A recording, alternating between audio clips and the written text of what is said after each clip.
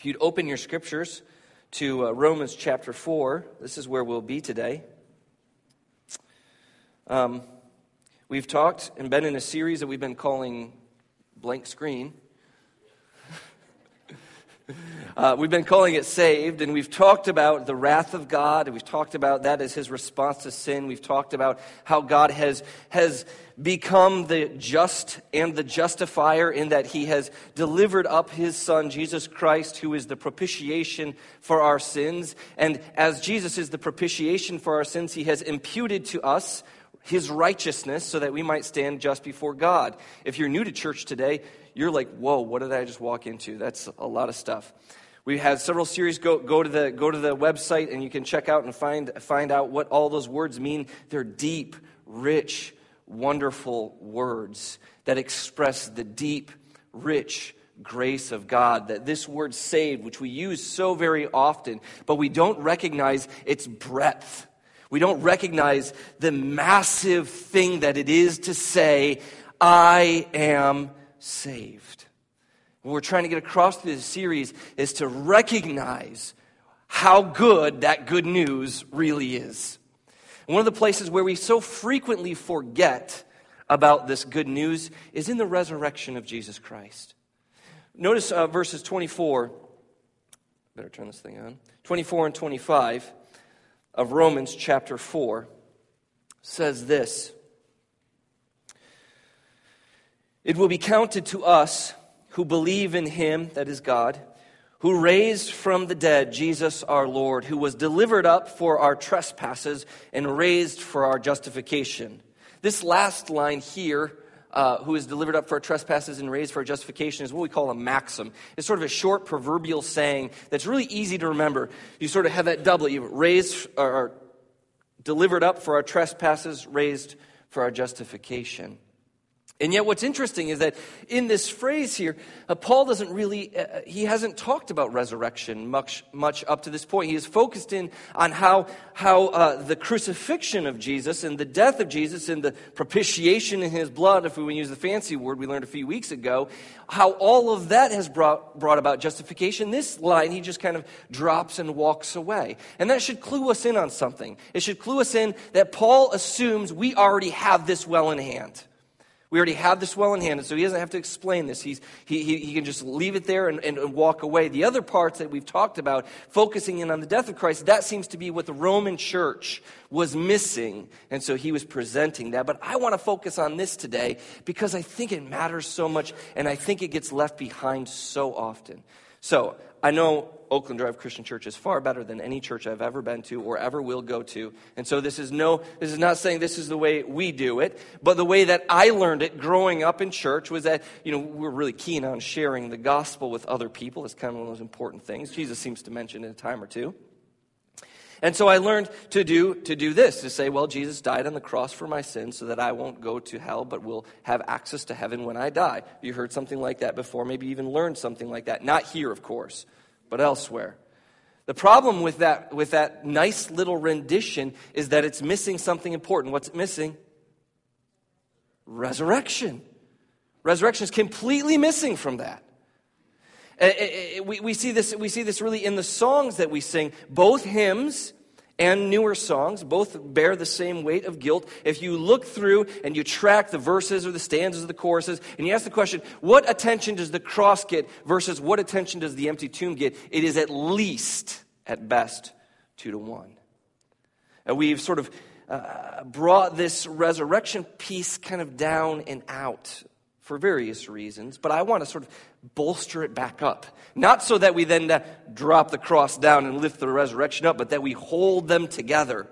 We hold them together in their importance. Jesus says, and John, in fact, we're going to look at a bunch of verses.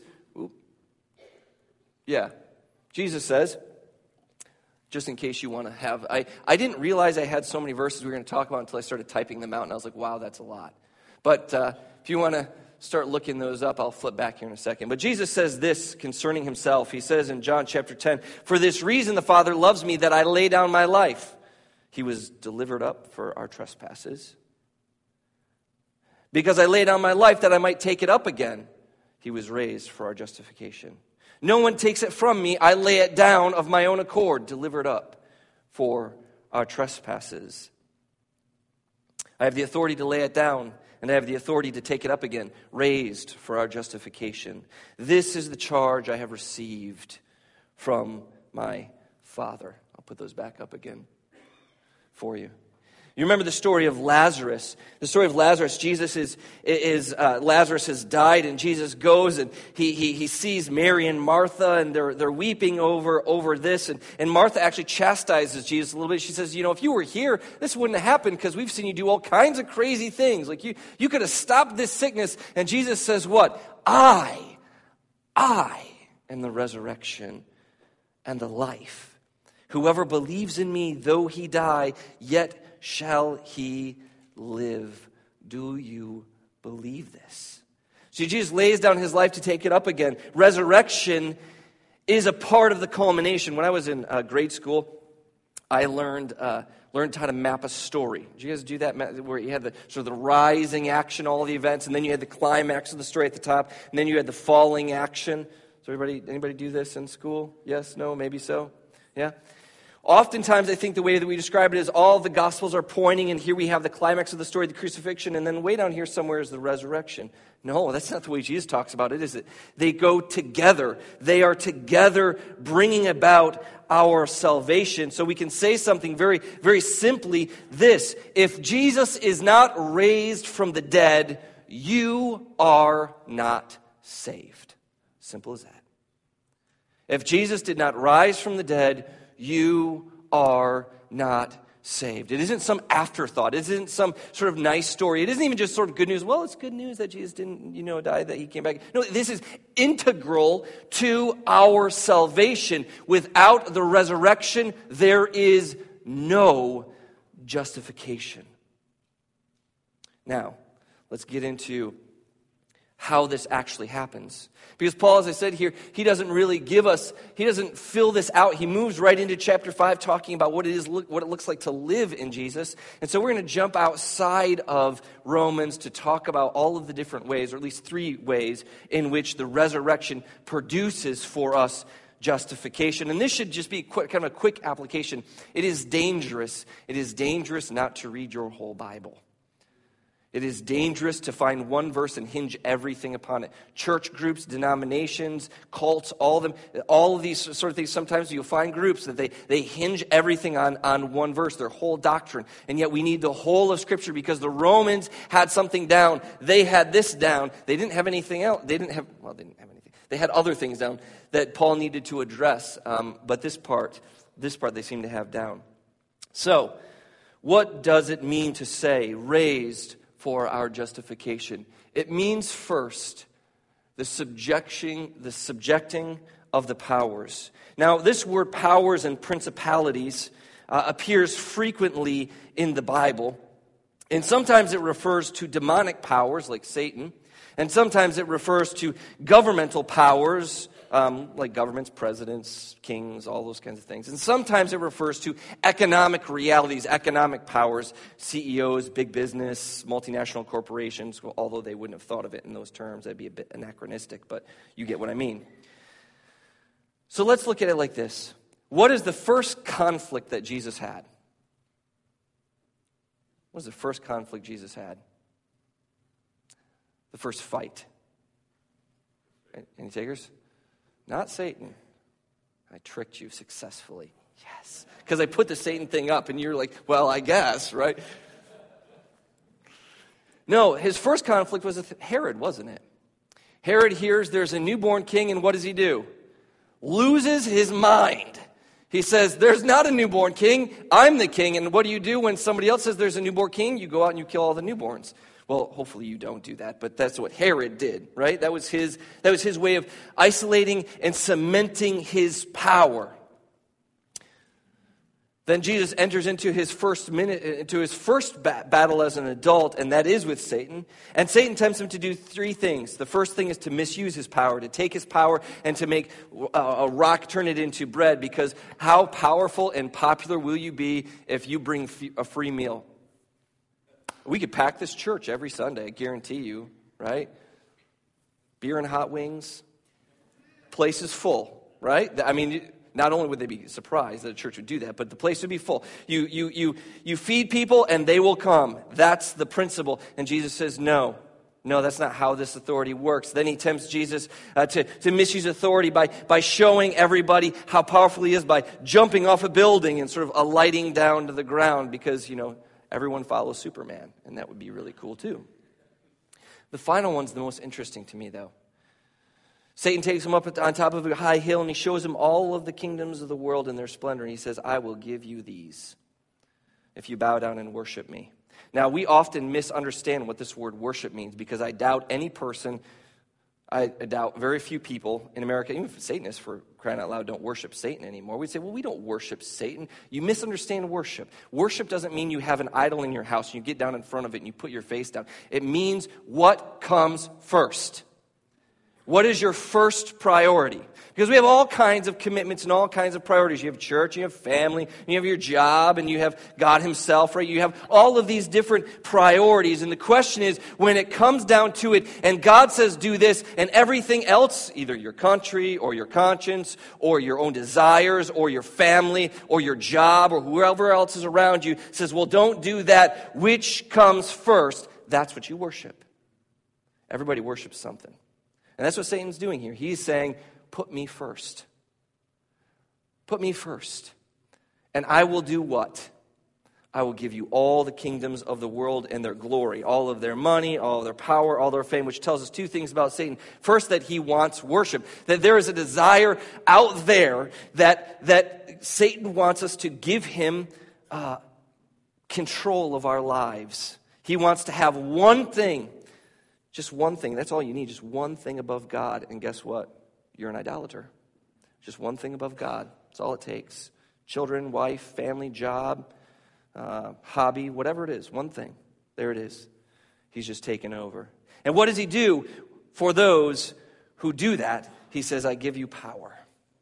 It's really interesting if you read Revelation chapter 12. And Revelation chapter 12 is the best retelling of the Christmas story because it has a dragon in it. Dragons are always awesome, right? Am I right? And so there's a dragon in it, and the dragon is identified as Satan. And what is Satan trying to do? He's trying to devour the child that the woman has just bore. Christmas story. Don't laugh, it's true. It's a Christmas story. And what happens? What happens here is that Satan and Herod are one and the same.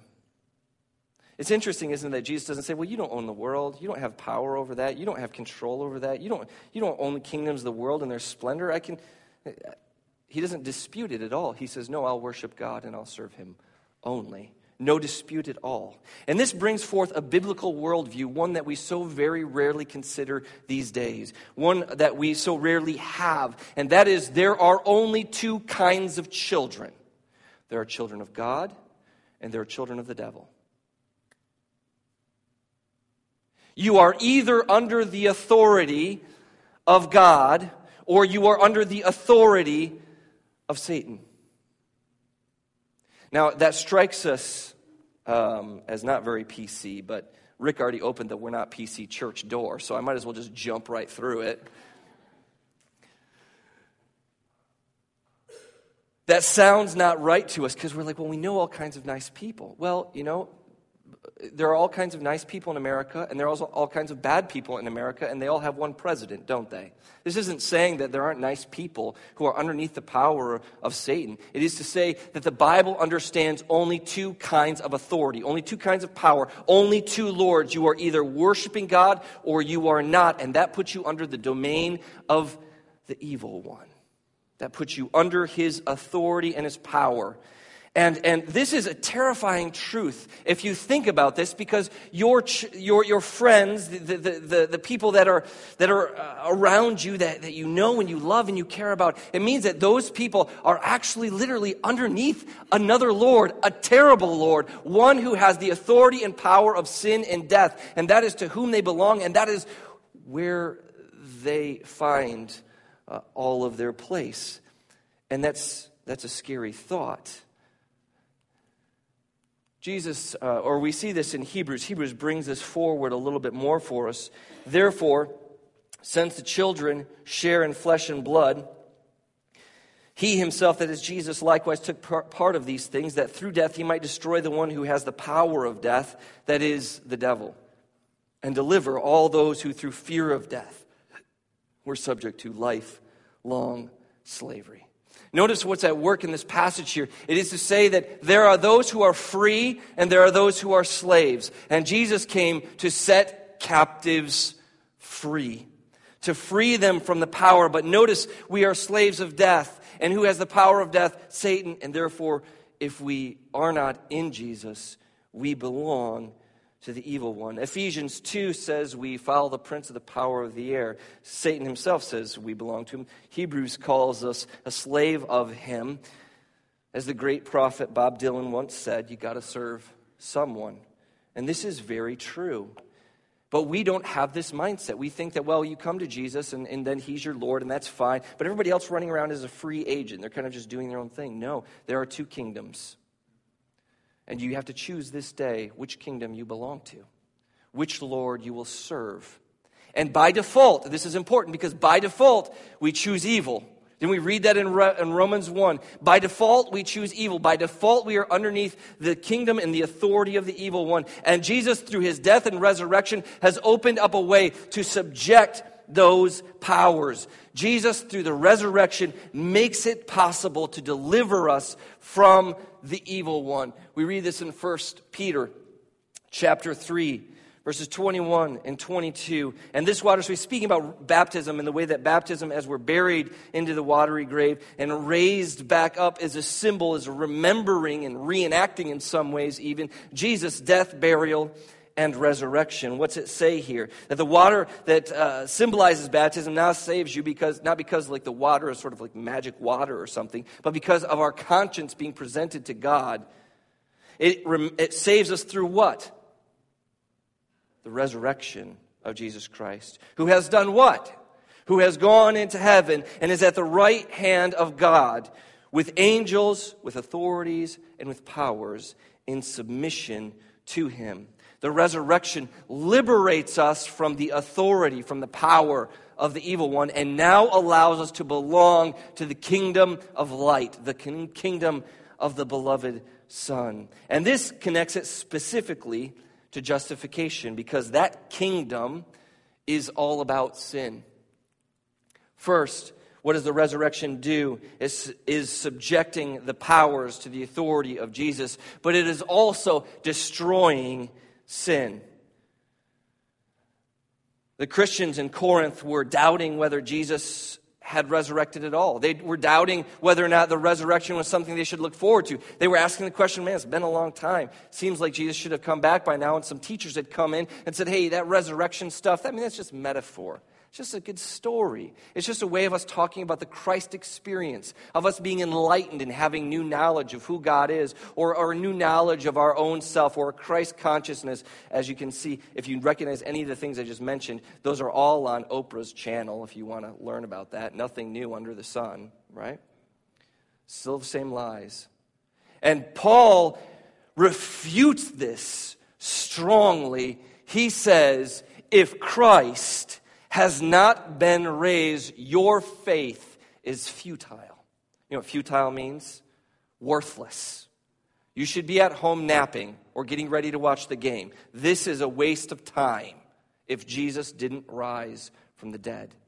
And what else? If Jesus didn't rise from the dead, not only is your faith futile, but you are what? Still in your sins, which is kind of a strange thing for us to say, because we think, well, didn't Jesus deal with the sins on the cross? Yeah, he dealt with the sins of the cross, but he also dealt with sin in resurrection.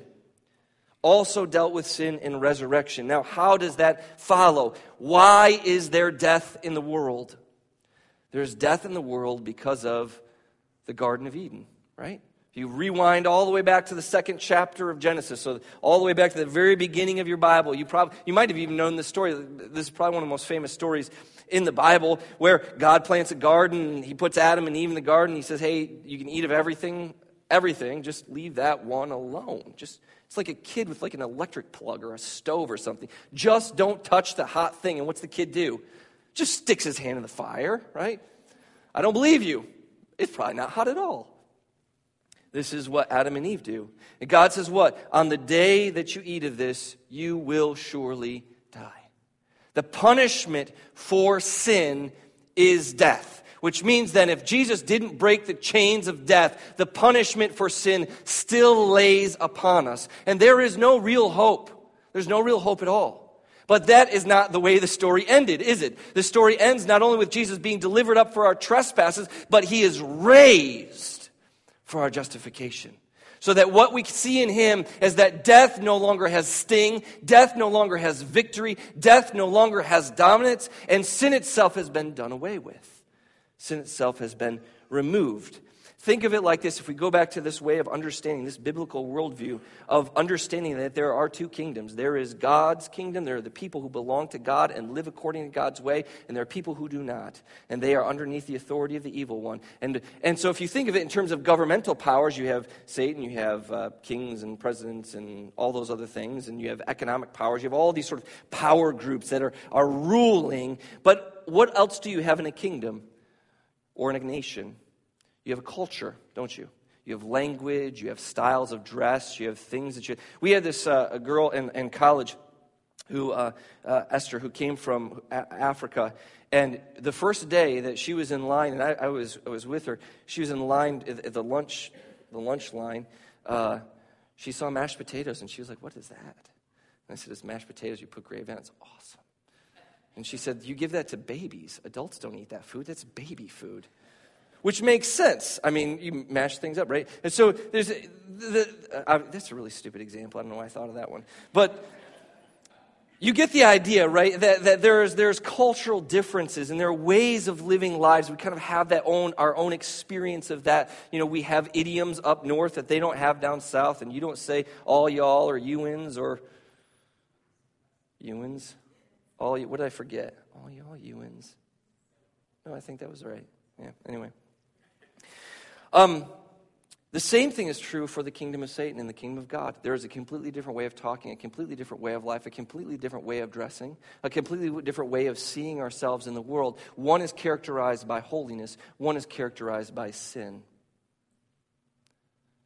Sin has been broken by the death and resurrection of Jesus Christ, because Jesus came to destroy the works of the devil. We read in 1 John 3:8. And so what we read in Romans 6:10 is this: for death he died to sin once for all, but the life he lives to God. Sin has been destroyed. And that's why we hit so hard the idea, and Rick was hitting it during the communion meditation, why we hit so hard the difference between good and evil, and allowing God to declare that which is good and that which is evil, and not letting our own impulses or desires or what even we conceive of as being right and wrong, but allowing God to declare what is good and what is evil. Because if we walk in evil, we are, especially you here today who are believers, you are subjecting yourself again to slavery. Why would you do that? When you have freedom and a life and the promise of resurrection and holiness and goodness and justice, and you are called the righteousness of God, why would you have anything to do with that stuff? This is the way the Christian worldview, the Christian views things. Thirdly and lastly, we read in 1 Corinthians chapter 15, and all of 1 Corinthians chapter 15, I sort of debated about how to preach this or talk about this. All of 15 is just focused directly on the resurrection, and I'd encourage you to go home and to read all of that chapter. But 1 Corinthians 15 talks about the defeating of death. Did I put it up there? I didn't. Okay. Well, no, I did. Yeah, here we go. 1 Corinthians chapter 15 says, For as in Adam all die, so also in Christ all shall be made alive, but each in their own order. Christ the firstfruits, that is, Christ was the first to be raised.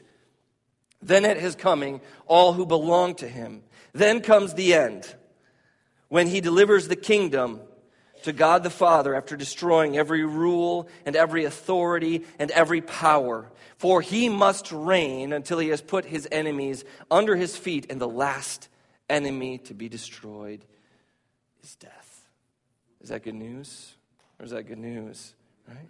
And not only has Jesus subjected all of the powers and principalities and authorities, this is why I'm a big conspiracy buff. because I look at the world and say, wow, that's a hot mess. And something out there is moving and shaking. And it seems so big, doesn't it? It seems so big that you're like, I couldn't possibly touch this, or these machines are moving, and how are these machines moving? And the scripture says, well, God is moving them, and Satan has authority over them, and God is sort of using them to combat one another, to keep things at bay so that Christians can live at peace, so that Christians can declare the good news of the kingdom of God. But all these things will be subjected to Jesus Christ when he comes again. There will be no more rebellion in the world, and there will be one king, right?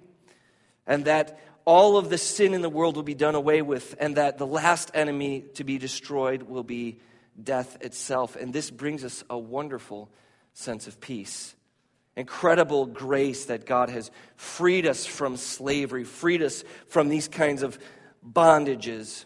So if I can sum it all up here for you, what does it mean to say that Jesus was delivered up for our trespasses and raised for our justification? It means this. It means that he has subjected the powers to his authority. In the resurrection, he says to all of the powers of all of the world, you no longer control my people. They stand under me. I am their Lord, and I will raise them up at the last day. Secondly, it destroys the power of sin in the Christian's life. And finally, it destroys also the power of death. We read in 1 Corinthians, death is swallowed up in victory. O death, where is your victory? O death, where is your sting? For the sting of death is sin, and the power of sin is law. But thanks be to Jesus Christ, who gives us victory through our Lord.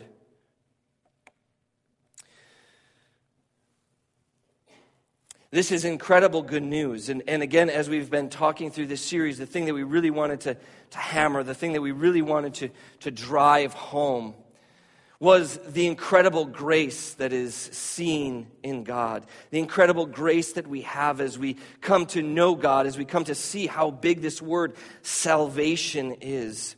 And one of the things I think we fail so often to do is to see it in its cosmic context, to see how big and awesome it is for us to be removed and freed from the power of the evil one, to be set right before God himself, to have our sins, which are many, many, washed away in the blood of the Lamb, and to see death itself destroyed. This brings forward, I think, two applications for your life and two things I want to send you home with. The first is to love God. The first is to love God. To see all that God has done in just in this one verse, as we consider all that God has done in every other verse that we've looked at so far, to consider how great and high and deep and wide is the love of God for you. And that if you sense that love and see that love and you love God back, that you would stay away from sin. That you would live holy, upright, godly lives. That you would see all that God has done for you in accomplishing this. And you would say, I don't ever want to subject myself to that slavery again. But I want to walk free in the power and the grace and the life that is found in Jesus Christ our Lord. What do you think? Yeah? The second is this. We have it on a few different things out here. Share Jesus. Why does it matter so much that you share Jesus? Is it because Jesus is going to say, well, you didn't share it with 5 people, and so I'm not letting you in the kingdom of God? No, probably not, right? Not the reason. Why? Because you love God. And because you see that even though Jesus has done all of this for you, there are other people out there who are enslaved. They're enslaved to thinking that this world is all they've got, and so they've got to make the best of it, eat, drink, and be merry because tomorrow we die. They're enslaved to sin. They're enslaved to the fear of death. They are enslaved, and you are free. And you are the blessed agents. You are the people who have been given the word that can be given to them, that can produce the faith that can bring about their freedom. And so we press hard. Share Jesus. Share Jesus with everyone. Share Jesus by telling people about him. Share Jesus by displaying him. Share Jesus by any means possible, that we might see many come to salvation and that God might receive more and more and more glory. In fact, we have an easy way for you to kind of do that, because I know not everyone preaches weekly, and so when I say share Jesus, you don't have 15 verses that come to your mind. We have these cards out there at the coffee station. It's just got a "You're invited," and it's got our information on it, and it's got a little line there. You can write your phone number on there. You can write my phone number on there. You can write the church's phone number on there, and you can hand it to anyone and say, I just want to invite you to church. We just want to invite you to a place where you can learn a little bit about God. That's easy. Every single one of us can do that. There it is. No excuses. You have been saved to save others. You've been saved to reach out to the lost. You've been saved by the glory of God because Jesus was delivered up for your trespasses and he was raised for your justification. Amen? Let's stand as we sing the song. This song is a new song to us. It's one I kind of put on Paul. It's a heavy song. It's really thick. And so when you sing these words, I want you to think about these words. It's deep. It's meaningful. It's rich, just like the grace and power of Almighty God. Let's sing to our conqueror today.